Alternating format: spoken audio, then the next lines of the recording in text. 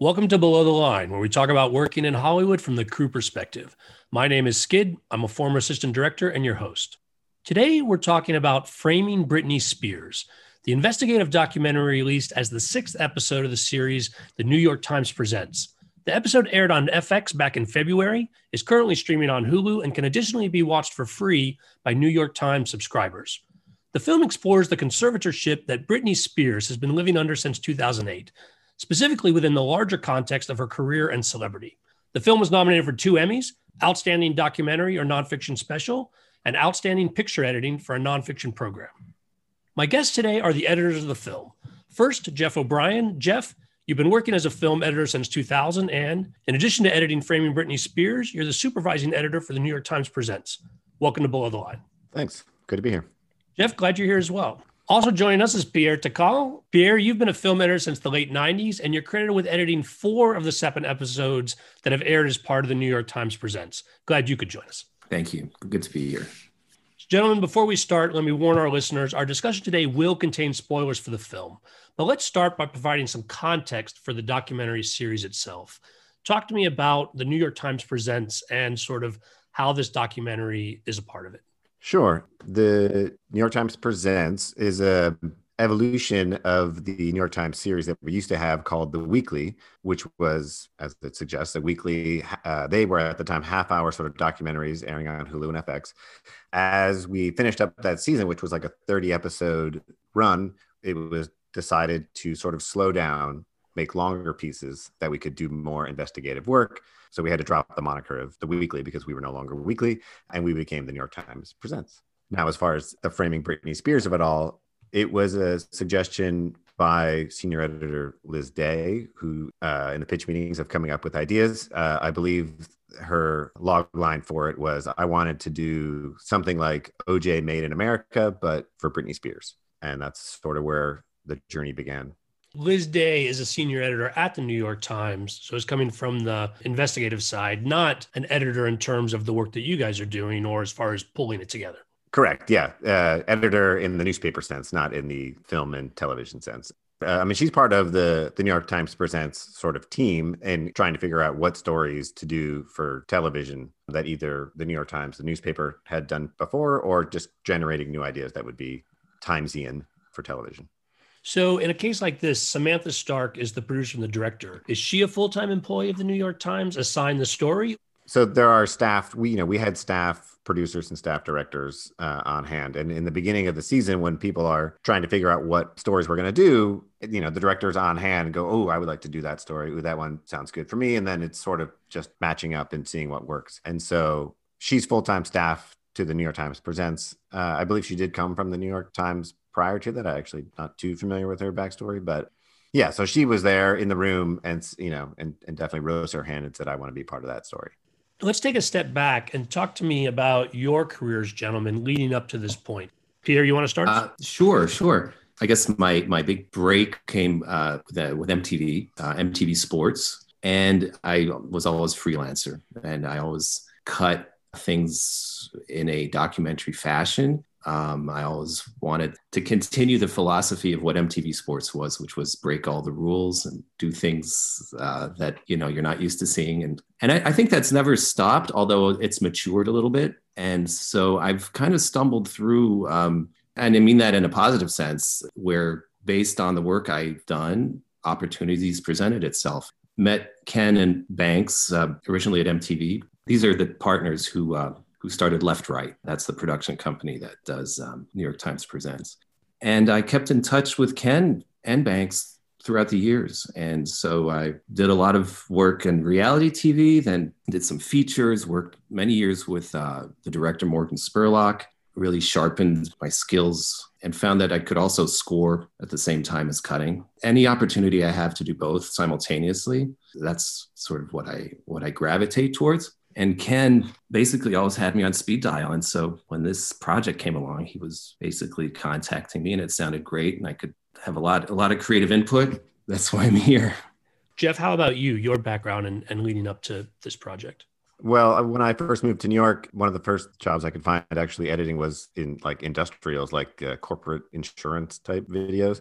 And I was just sort of like the in-house person that would cut all the sort of quarterly meetings and all these sort of boring videos. But what I found out quickly doing that was sort of like that was the job that a lot of directors and producers would sort of do in between their television gigs. And so then I got to meet all of these people that would sort of float in and float out. When I finally, had built up my skills enough to finally just break out of that, I had already had all these contacts. I think my first big break for me was like E! News. I used to cut the old Howard Stern E! show. And so then I did a lot of E! News, and then that went to like VH1 and all those sort of like fashion closets and going into makeovers and all that kind of stuff.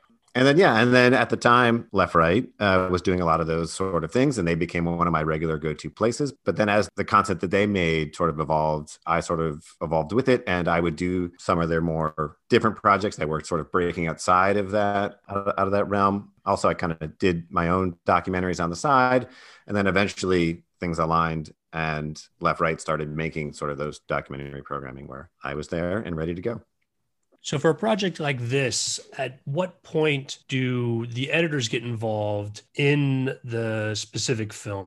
It really depends. And I think that's what makes this series really unique, is that every story is completely different in how it's obtained. And there's a certain flexibility. It's great in when we are able to be involved before, but I would say it's the attempt to make a documentary that ordinarily would have taken maybe a year, 2 years to follow a person, to have let a story evolve. In this case, you're reporting often on developing events, things that are actually happening in real time. So sometimes the story comes half obtained, and that we still need to get further interviews and things to complete the story as we go. Right. I mean, sometimes they start the process and they bring us in and start cutting to see where the story is going. Or I'm actually thinking about another project that we had done where the reporting, we were following this music artist, Dominic Pike, and the reporter and the producer director like followed him around for like a year before we actually went into the edit room. So at that one, we almost had everything we needed.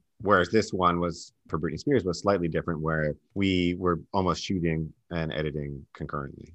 I would surmise that a story like this has some sort of storyline. You know what you're trying to tell. Do the interviews open up new areas, or are you structuring it after seeing the interviews? Like any documentary storytelling, especially when the shooting is only halfway done, you don't quite know how the ending is going to go. But for sure, Sam Stark had written out an outline of sort of like how she viewed the story and what she was trying to convey and what she sort of, assumed and how she thought that people would react to the questions that she was asking. So she kind of had a general idea, but of course, not everyone gave the answer that you're expecting. And so the story goes in different places.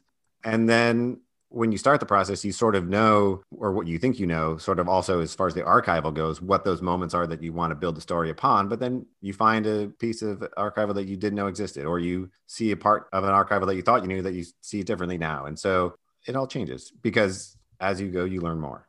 And also the process of finding a story and how to tell a story is constantly changing. And there are great discussions that take place where opposing points of view actually generate certain answers that you sometimes have to rearrange things. Sometimes you put the end at the beginning and the beginning at the end. You're always reinventing yourself. And I think that's one of the challenges that I enjoy as an editor is to have to rethink about the same material. It can be frustrating. You know that you've tried a lot of things that haven't worked, and that's good. Because then when you try the one thing that does work, you do feel confident. And so when we're building a story and suddenly we need to recut a scene because it's now going to be in the end of the film instead of the beginning, it's a great exercise. It's a wonderful sort of mental journey. And then with the interviews, there are different kinds of interviews. There are interviews where, Sam Stark and Liz Day have obtained, people who want to talk about the story. But then there are also the storytellers. They sort of come in at the end, where when you want somebody to help you sort of through the story and sort of stitch everything together, that's where the journalists and where maybe Liz Day's role is really helpful, because she can help as the story evolves, tie all the pieces together. Pierre, thanks for that. I'd like to go from there and get more of a sense of how the collaboration works, not just with you as editors and the director and the producers, but also how you collaborate together, two editors on the same project. The first challenge of this collaboration was that it was cut at home. Pierre and I were both cutting from our respective homes. And so, normally, I mean, I've cut many projects with another editor, but you're usually just next door or down the hall, and it's easy to just sort of pop back and forth and speak. So that was our first challenge, was just cutting from home. And I mean, essentially, Pierre and I split the film in half. I guess that's the first thing we need to sort of just establish. I mean, it's not like a directly in half. I did the front, he did the back, but we definitely had like parts of the story that we were in charge of. But as things shift around and you want to move out, because you want to move sort of thematic ideas around, you just had to make sure that we weren't either doubling up or like, we already kind of did that story point over here, just to make sure we're not saying it twice or three times. So we would watch each other's cuts, just to make sure that things flowed, or even as like act breaks changed, to make sure that the flow made sense. In a very logistical sort of talk, it was a lot of Google Meets and, FaceTimes or whatever, conference calls. I mean, it helps that we had worked together on season 1, and Geoff and I were on since the beginning. Well, Geoff, you were even before me, but we basically started those first 2 episodes of one that was the weekly. So we have a good working relationship. Mm-hmm. But because we know the style of the series, and we both can take ownership of our own parts, we did sort of separate it in acts. And it was kind of random at first, right? We just like, okay, I'll take acts 3 and 4, and maybe you do 5. We weren't too organized, which was great, because it was really very organic how it all kind of happened. Yeah, in retrospect, I think it's beneficial, because it's sort of like we were like leapfrogging over each other. And so it's not like I only did the part of the movie that dealt with Britney's like younger life. I actually got to do some of before, the middle, and the after, and same with you. It's like I got a sense of the whole story, even though I was only working on like every other moment, every other act. It's also great because I totally trust Geoff, and I know the same as Geoff trusts me. And so there's never a moment where like, okay, Geoff's going to be working on your part because of this and this. Like, don't touch my stuff. It's never that. It's very much working in harmony. Even though we are working very much separately, it is harmonious. Yeah, I've never been one to be like, don't touch my stuff, because I know when I hit a roadblock or I hit a creative stumbling block, and if then Pierre, takes it for a day, if I was out or whatever, and I come back and it's like, oh, he nailed it. He saw the thing that I couldn't see. I love that. Turning our attention specifically to framing Britney Spears, I want to talk about some of the challenges you faced. And right out the gate, let's talk about the overwhelming amount of material that you have to choose from. I was on the project a little bit before Pierre. And what that meant was that I was working time after we'd gotten the outline from Sam Stark. I was working at the time with a post producer named Liz Hodes, and the archival producer who then brought in a bunch of stuff. And basically our job, Liz and my job, was to then go through basically the timeline of Britney Spears, sort of when we were starting and when we were going to, and sort of marking everything and going through all, and then just sort of familiarizing yourself with all of it too. You go, oh, that was only 3 days after that. Oh, that was only a month later. And so you're starting to put all this stuff together. You end up with a timeline that's like, 6 hours long, strung together, because it's just like end to end, all of the time she's been covered in the news back to back, and trying to figure out then, all right, well, we can't do all of this. What are the points in here that we can sort of jump in on that makes sense for the story? And that was a really hard thing to do, trying out different parts of the story. And like Pierre said, we would sometimes take things from the beginning, put it at the end, take things from the end, put it at the beginning, and seeing, does this story work in a linear way? Does it work in a non-linear way? We were thinking about films like The Last Dance, the Michael Jordan thing, where they sort of went back and forth in time, or do we just go straight? And so it was just a long way of trying to figure out what that timeline was going to be and how we were going to tell it. I'm so thankful, Geoff, that you were the one to start it. Oh my God. It's a familiar feeling of being overwhelmed, but just because it's familiar before each project, I know that feeling, and I still don't like it. And I get through it, and I know I'm going to get through it. And there's a comfort in knowing that you're going to get through it. But in this case, coming in with more than a skeleton. I mean, it was, the ideas were there. And then it's great. What I enjoy is being able to then sculpt it and make it into more of a story and find the points that are most important and whittle away those that aren't. But you're right, it was an overwhelming amount of material. It wasn't because the only original footage we had was sort of the footage that they had shot. I mean, the interviews obviously, but then the footage they had shot outside the rallies was sort of that was the only original footage that we had. So we knew that it was going to be a lot of archival work telling the story. And so do I extrapolate correctly then that you have a storyline based on the archival footage and the interviews come in to fill it out and make it real and with the actual people involved, rather than the interviews are going first and building the story that then you're layering on top of?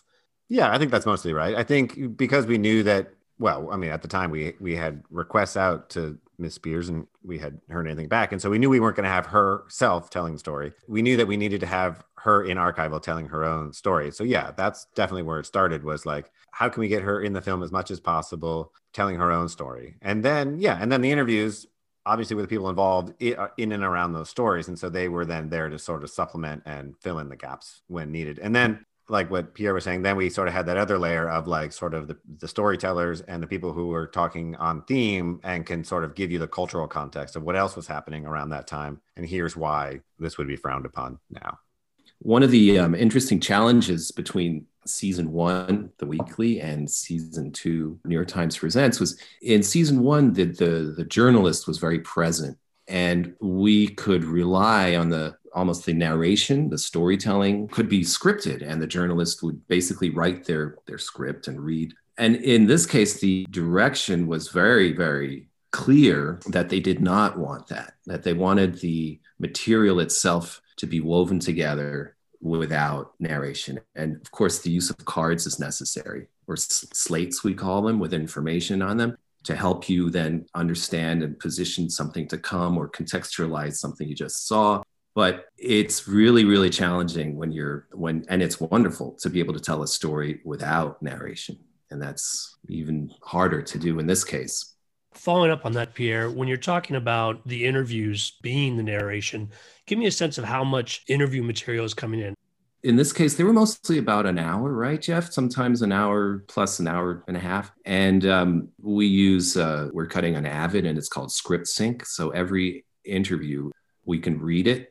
You basically have the transcript of the interview, and you can select the line you want to include, and up pops the video at that point in the interview. So it's very helpful.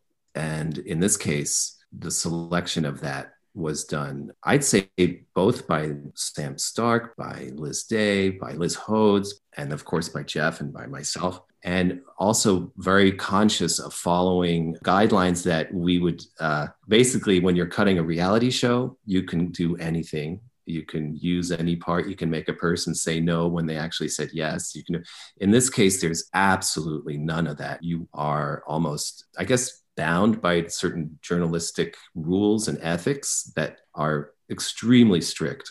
And so when you cut an interview, you have to follow those rules and make sure that the points that they're telling you, because obviously you can't include the whole interview. You have to be selective, but it has to be absolutely representational of what the person's intention was to say it. It can't be taken out of context. You can't make a person say something that they would have wished they could have said, but didn't. And also, as much as possible, to avoid this being a talking heads film where interviews of the same people pop up throughout. There's certain ones that do, and that's for good reason, because Wesley Morris is giving you the cultural context and all that.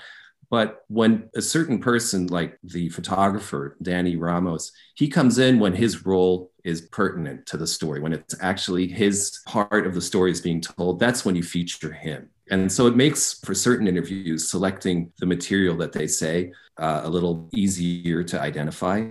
Yeah, but like Pierre was saying, a lot of these interviews were like an hour and a half, but they were all like Danny and some other folks that appear in the film. I mean, we always knew that they were going to be used in a specific part in the movie. And so while their interview may be an hour and a half, a lot of that might just be fact finding for other interviews that they want to conduct, or sort of just understanding what it was like from their perspective, just for the director, so she could understand where people were coming from. Like, we talked to the woman who was her agent in the beginning, and they talked about all kinds of things, but like we knew that she was only going to be used where she has the most expertise, which is in the early years.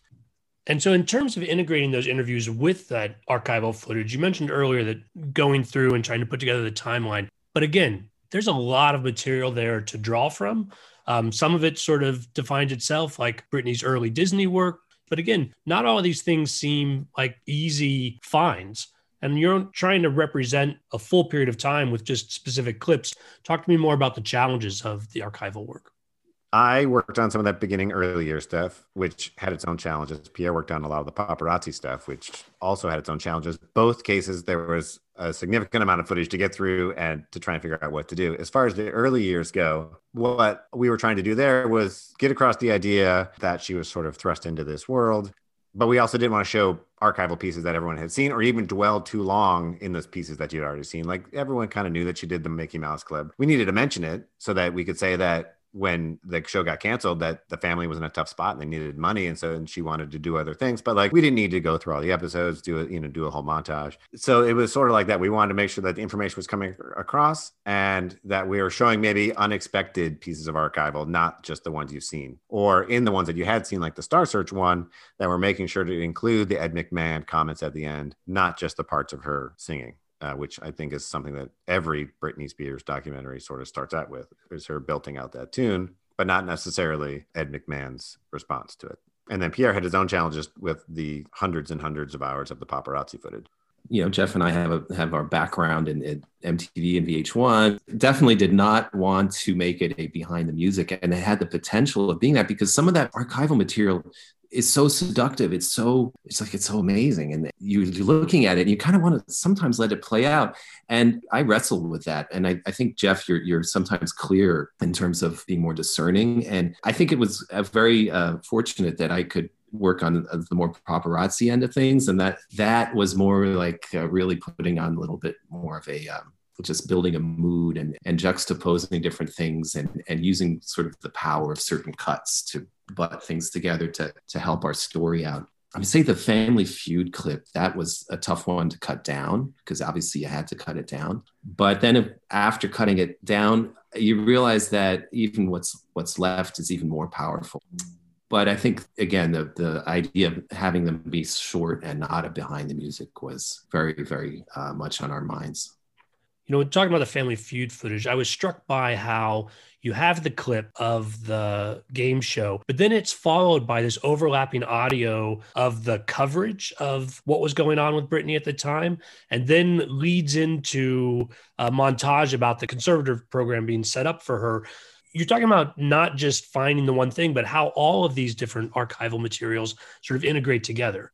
I think it happens in layers. And the first layer is really getting some kind of story down and getting it, just putting the ideas down. But then when you start layering things such as audio, and like in the part that Geoff cut, you see the late night hosts making fun and Britney jokes. And it seemed all of a sudden, like, okay, so when she's walking out of the, after getting her head shaved, they're making jokes about her as well there. You don't want to go back and use the same late night hosts on screen, but you can't not use that material. So that's when it becomes clear that you just have to work it in the audio. You know what they look like, just from the sound of the laugh track behind them. So you can use a lot of ways to go beyond what you're seeing to sort of tap into what a brain of a viewer can project. And so by multi-layering things, by layering audio, by building, it's a montage, but it's not a gratuitous montage to get through time. It's really just to show how sort of relentless this was. And that happens over time. That's something that really happens as we keep working on it. You generate more ideas, and working on it over time inspires new thoughts. And that's how those sections come together. There's an edit that Pierre made that I love, where it's the guy Britton from Us Weekly who's talking about why they were acquiring such footage. And it's because like people just love to like live in these people's lovely, glorious lifestyle. They want to live through them. And then we cut to like the interior of the gas station bathroom and she's just surrounded by paparazzi. Like, this is the glamorous lifestyle that people want to emulate. I don't know about that. No, I was also struck by that. That edit is a really powerful, yet understated sort of drawing the contrast between how the media treated her and what her actual life was. I want to ask some questions about other specific edits, but first, while we're still talking about material, talk to me about social media. I'll jump in first sort of with the TikTok stuff because I cut that stuff. But the TikTok stuff, I mean, Sam actually, to her credit, went out and found those clips. And so she knew exactly what she wanted with that stuff. And so luckily we didn't go too far down a sort of TikTok rabbit hole. She sort of found, whatever it was, the 8 or 10 pieces that sort of would convey the mood and the story and the setting up of sort of the fan POV on that. Now, the Instagram is a whole different story. We had a lot there cut that version several times. That was one of those things where I had cut a couple of versions, and then I was like, Pierre, you have to take this. Like, I'm out of ideas here. And then Pierre took it and then elevated it and took it again. The Instagram, I remember that it seemed fine to me. It seemed like, well, this is great. It was Thank you. No, it's true. It's like and I think it was that Sam had a very strong feeling that this was extremely important. And there was a sort of, do we have enough time to feature this? Can we just show one and just get through it? And I think Sam really wanted to make it a scene. And that's where using a different kind of mood and using maybe a little scoring, I don't know what it was, but just to be able to work with Sam on that and to make it so that she felt okay with it and that she felt actually really happy with it. Also, the two women who did Britney Graham, the podcast, they helped also very much contextualize it and root it in something that was actually not just we're showing B-roll of Instagrams over interview audio. It had to do with what they were seeing and what they were observing, and they were scrutinizing the social media. They were noticing details, and I think that's what made the Instagram stuff really more than just coverage. Yeah. It had to do with what was possibly going on in Britney Spears's mind. And ultimately, what came out of that Instagram section, we made sure that it had a lot more sort of heart in the section, that it came from a heartfelt place, and it wasn't just a montage of random things she has posted. I've focused on the material and the challenges involved in just sorting through it. But are there other challenges inherent to documentary editing that maybe are not as self-evident as that? This case, a conservatorship, I didn't know what it meant. It was explained to me and I kind of understood it, but the time it took to explain it to me and the kind of mind wandering that my mind naturally does, it took me a while to really understand. So how to explain something with a lot of legal terms and make it interesting, that may have been one of the challenges in this case. The solution is to tell it through story. To be able to deliver fact through story, you're not telling people stuff. You're actually accompanying them and helping them learn. That's, I think, a big challenge, how to make stuff interesting. Yeah, how to make it interesting about a person who has been talked about for a long time in every aspect of her life. And how do you tell that story and show things that maybe people aren't as familiar with and tell it in a different way that they're not going to be like, oh, I've seen this before. And I remember when we started, Sam was like, we're not going to cut her together and she's never going to be the butt of a joke. We're never going to make an edit that makes fun of her. She's never going to be the punchline or do something gratuitous for the sake of showing it. We want to make sure that it comes from that point of view. And in that, hopefully we'll be giving people a story that they haven't seen before in regards to her. Well, I think in terms of telling the story, the opening montage is really important. I'm not familiar with New York Times Presents as a series. Is this a house style to open like this, or did you do this specifically for Framing Britney Spears? I mean, it's a house style. So you have sort of a pre-title segment. There's no rule on what that is. It could be a scene. It could be a tease in the greater sense of the word. For this one, we wanted to root it in sort of like the why now of it all, and that making sure people understood what a conservatorship was, the position that she was in, so that when we do go back in time to the mid 90s and go back up through, that we sort of give context to everything. So we can say, like, here's the position she's in, and then here was her life moving forward. You can sort of see it through that lens. No. And then I just knew that because she wasn't going to be in the film directly, that I wanted to at least make sure her voice was in there up front, and that I think she has a recognizable voice. Obviously, people know what they're watching when they see it, so I didn't necessarily need to show her. That would just help get people in. Now, when you talk about her voice, I did notice that there's an echo there. Is that something that you added for emphasis with her presentation, or is that from the source material? No, that I did add that echo effect in. It was the last bite sort of that I was using leading into the title of the film, and I just wanted to make sure that it landed into the title. We're dealing with archival, you're always dealing with imperfect sources, and so you have to clean it up as much as you can without overdoing anything unethical, I suppose. Well, I thought the opening montage worked really well, not just as an intro for the video, but also sort of as a bookend, since it allows us to start with the conservatorship and then go back in time and then come back around to, at the end of the film, dealing with the nitty gritty of it. congrats on that. I really thought it hooked me from the beginning. Let's talk some more about some other scenes that hopped out to me, and I'll ask about some, and then if there's others that you guys want to bring up, please just throw them in. The top of my list is when Sam Lutfi is introduced. I'm actually not quite sure how to describe him. Some sort of manager partner that comes in a troubled point of her life. But when he comes in, the video freezes and there's a spotlight on them. And then interview audio starts in underneath that. And I'm curious about the challenge of introducing him specifically. He was a challenge. That was one of my scenes. And a late ad too. He was ad. Yeah. It was based on a note that was like, we don't ever have Sam Lutfi clearly visible, and there's not that shot of him where he's clearly identifiable. So it was a technique that was a lot more subtle in the rough cut stage, that was not necessarily designed as a spotlight, but the freeze and the sort of slightly darkening of the frame was supposed to draw your eye to him. As long as you start the audio underneath where your eye is focusing, you then make the connection. And it was really as simple as that. It was not meant to be art. It was really for clarity. Sorry. I thought it worked. Another moment that really worked for me in the film is when there's the Michael Moore clip from Larry King. And I can just imagine finding that and then high-fiving yourselves that like, this is going to be perfect. Or you guys give me a little bit of context around that edit. Yeah, I'm trying to remember when because that clip was always there from the very beginning. I don't know who found it, but that was one that definitely like sort of moved around a little bit and varying lengths too of how long to keep it. But it was definitely one that was always in play. And yeah, exactly. There was a bit of a high five moment. Like, this is pretty incredible. And like you said, Geoff, it was floating around. It had to find its place because it was too good. And wherever we put it, it just didn't fit.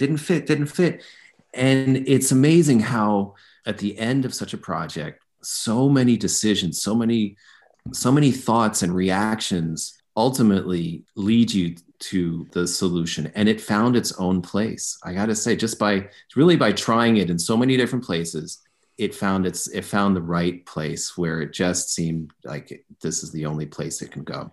There's a couple of places where you have interviews with folks who are also key parts of the story. You mentioned Danny Ramos, the photographer earlier, the paparazzi, and how he features prominently in both the history and then is able to tell the interview in the current time. And also lawyer Adam Streisand. You've got footage of him from the courthouse in the day, and also he's given a current interview. Talk to me about merging the past with the present in those ways.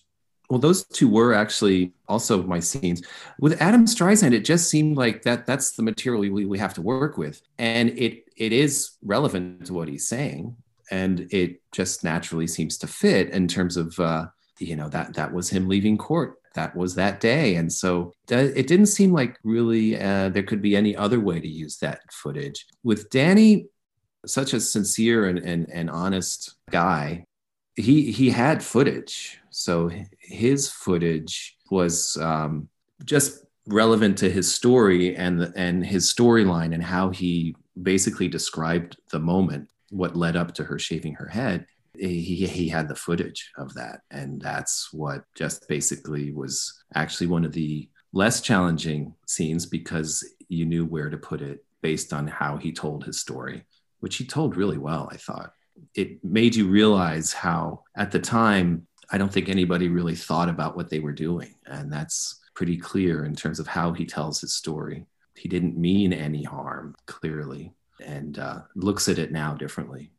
There's another interesting interview that struck me as a challenge in the editing, and that's for Vivian Thoreen, who was part of the team representing Britney's father, was not apparently in the time she interviewed with you, but then there's a placard that explains that she goes back to the team before the documentary is completed. I'd like to hear more about your challenges in dealing with her interview.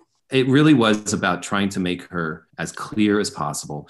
She was very clear in her interview that she wanted to talk about what conservatorships are, not the specific one in this case. Hypotheticals. She spoke a lot in hypotheticals. That's exactly. And so she's really there to explain what it is. But she comes in at the point in the story where you kind of want to know what a conservatorship is. We only dealt with the words that she said and that we had. Like, it was literally, I believe, the next day after we shot her that she then rejoined the other team. But, we still had her interview, but we're also very careful. I mean, yeah, our biggest job with Vivian was just making sure that he was understandable and that it wasn't too much into the legalese. Geoff, continue from there, though. If I've pitched a couple at Pierre just randomly in the scenes I selected, what edits strike you as particularly memorable in watching again, or were specific challenges when you were putting it together?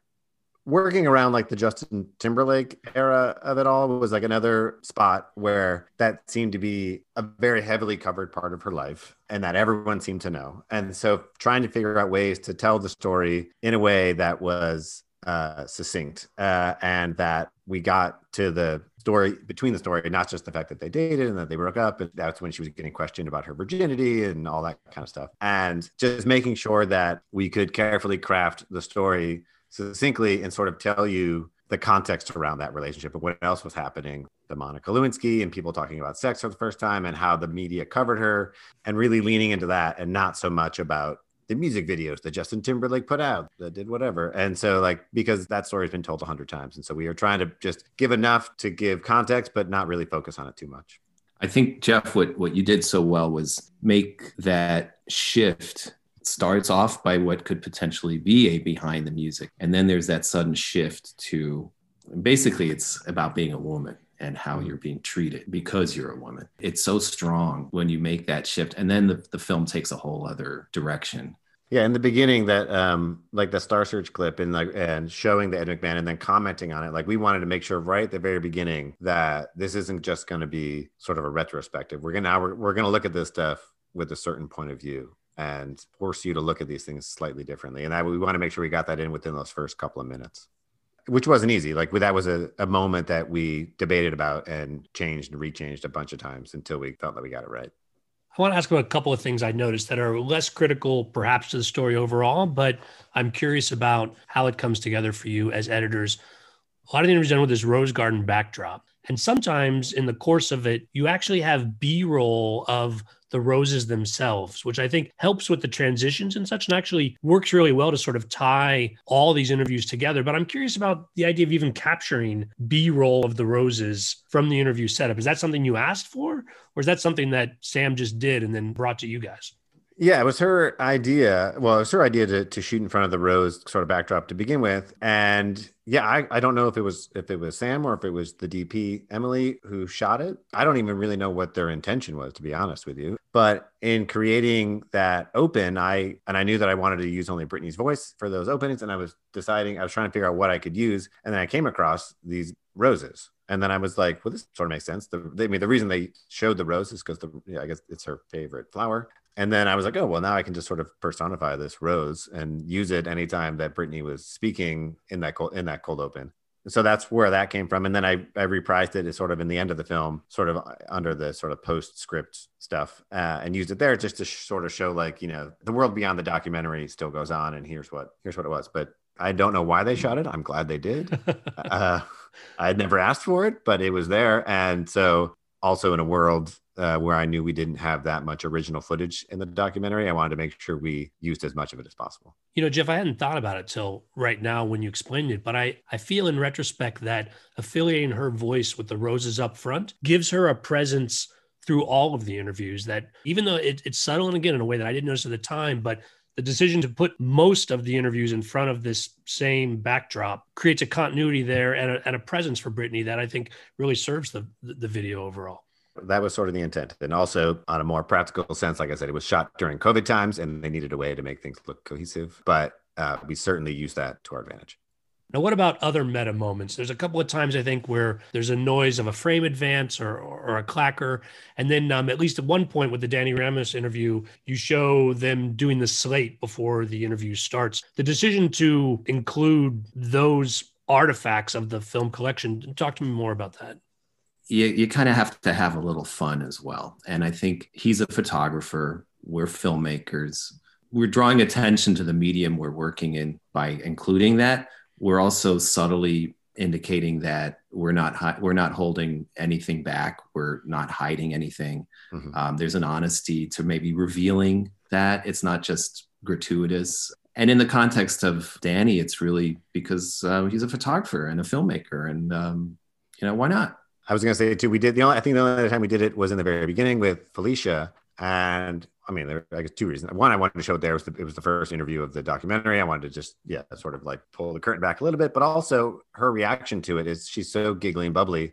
It was also a way to show that, like, this is not a Hollywood person. She gets excited because we're making a movie, that she's a real person, and that her opinions are going to come off, and they're going to come off genuinely, because this is not something she's used to. And so I wanted to sort of show that. Geoff, you did it first, and then I saw you did it.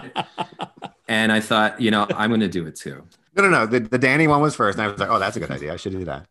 One other scene I want to ask about, and I feel like it's outside of your control as editors, but in the Matt Lauer interview, he's not wearing any socks. And I know you're trying to be journalists in this, but can't you fix that in post? Or is there no video effects budget to sort of just correct that for our eyes? Because that's hard to unsee. I thought, didn't we spend a lot of money trying to remove his socks for that thing? We did. Of all the things in that interview, I don't think Matt Lauer's socks were the problems with it. But, I actually, to be honest, I never really noticed it. But it's funny that people pick up on that, because I was just sort of focusing on Britney's face and what a difficult time she was having. And it serves its moment as well. Again, and it's not a distraction from the course of the film, but I'm sure he regrets. He might regret other things too. I was going to say the list of Matt Lauer regrets. Stepping back from the film itself and then going to this larger context, we mentioned that the film came out in February. I first heard it mentioned more recently because of the court battles that have been going on. And in fact, I heard about your documentary first on Pop Culture Happy Hour, where they were talking about the general context and then brought up the documentary again. What's it like for you guys to have been involved in something that continues to sort of gain attention as a cultural moment? It's validating for sure. I mean, I've cut and made so many things that nobody has ever seen, that what is nice is that the conversations that people are having, so many people are having, are the same conversations that we were having in the edit suite, just the three of us or four of us. And that the themes that we were trying to get across, and that the subtleties that we were thought, that were being portrayed, people are reading those signs and they're getting it and they're understanding. And that was so validating to know that it wasn't just us and that people are getting it. It was a very personal experience for me too, in that I had worked with some of that footage before in 2007 and 2008, some of that paparazzi footage, and in a whole other context, because I was editing at VH1 and MTV. And it was such an interesting exercise to, so many years later, see that same footage and realize how it had been used, and how, being part of the machine, we never really thought about it. It seemed like that's what these shows do. And so it was an interesting moment in terms of self-examination, and just to see that same footage recut and reframed in the context of this story. And I'm so glad actually to have had that experience, to have been able to do it and to see it. I never expected it was going to have the success or the recognition that it did. It really took me by surprise, because so many of the shows and films we cut kind of go by and they're noticed, but not like this. So that came as a surprise to me. Well, and culminated in an Emmy nomination for both of you on this episode, which, again, congratulations. That context aside, though, I feel like the issues that we talked about from an editing perspective and how it comes together and tells the story, as someone who was not particularly interested in Britney Spears, I was hooked very early in watching the film. And so it's a direct credit to what the entire team has put together here. Thank you. I mean, I do remember, before leading up into this project, or in the first, week or two or getting into it, I, was talking with my wife about it, and, some of her friends. And at the time they were like, why are you guys doing this? Like, why is the New York Times doing a story about Britney Spears? But it's so far from that now, because people understand. So when a documentary series like New York Times Presents has a breakout episode of this nature, does it affect the series overall? Does it bring attention to other episodes? Or I'm kind of sort of curious how that plays out in the context of the entire series. I mean, that's a good question. I mean, I don't know for sure. I mean, we had a couple of, the Britney Spears one obviously is the biggest breakout one. The Breonna Taylor one was also very well received and well watched. Yeah, I imagine it plays a large role in whether or not FX and Hulu decide to continue with the series. But it does get more eyeballs on it for sure. And other episodes, I've had people reach out who didn't even know that the show existed until the Britney Spears one. And then to say like, yeah, actually, there's a whole back catalog of 30 episodes from season 1. Go watch those too. And when you say season 1, that's The Weekly was considered season 1, as we talked about at the beginning. New York Times Presents, you guys consider season 2 because it's a continuation of the same folks involved in that. But that is correct. A total of 7 episodes, or there are going to be more than 7 episodes for the first season of New York Times Presents? I believe there will be 10 in this first season of the New York Times Presents. And then I'm not sure for the next season how many there will be. But there will be another season. The New York Times Presents will continue. Correct. Yeah, that was just announced last week, I believe. But I don't think they haven't said how many are in the order. It's funny because I don't feel like it's changed. Like people are very, like, woohoo, we got, nominated and it's great. And it hasn't really changed the team that much in terms of work. Rhythm is the same. We haven't stopped. Yeah, they're like, that's great. When's the next cut? Okay. Yeah, exactly. What have you done for me lately? It's relentless. Yeah. There's one thing that I just thought of when you were talking about how has this affected maybe us, how the story has taken off and the Britney story has taken off. I got a Facebook message sent to me. It was my 5th grade teacher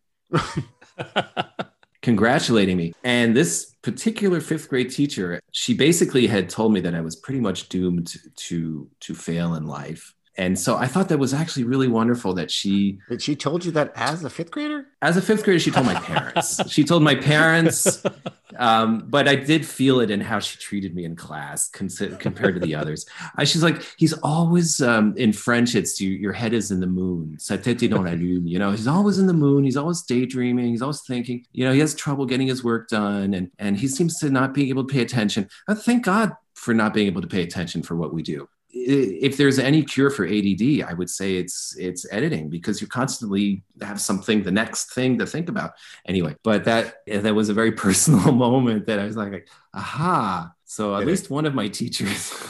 Your 5th grade teacher also reached out to me just to thank you. Oh, really? Yeah. Thank you for getting Pierre back on track. I really appreciate it. Yeah. It took a long time. Yeah. Well, I suspect that the Britney story is not entirely done. And so the documentary will continue to get some attention going forward. In the meantime as well, good luck with the Emmys. And congrats to both of you. Thanks for being here today. This is a lot of fun. Thanks. It was great. Thank you. Thank you so much.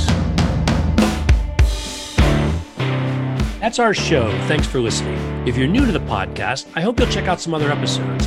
It's easy to peruse the entire catalog at the website belowtheline.oneword.biz. That's B-I-Z. All episodes of the podcast are also now on IMDb, so it's easy to cross-reference the film credits of my guests. Please subscribe wherever you get your podcasts, and rate us if you like what you hear. If you've got questions or comments, you can send email to skid, S-K-I-D, at belowtheline.biz. If you're on Facebook, you can find photos and other behind-the-scenes materials at Podcast Below the Line. And finally, you can follow the podcast on Twitter and Instagram. It's at Pod Below the Line. Thanks to Curtis Five for our music and John Wan for our logo. The logo is available on t-shirts, mugs, and stickers at redbubble.com. Take care and join us again next week for a new episode of Below the Line.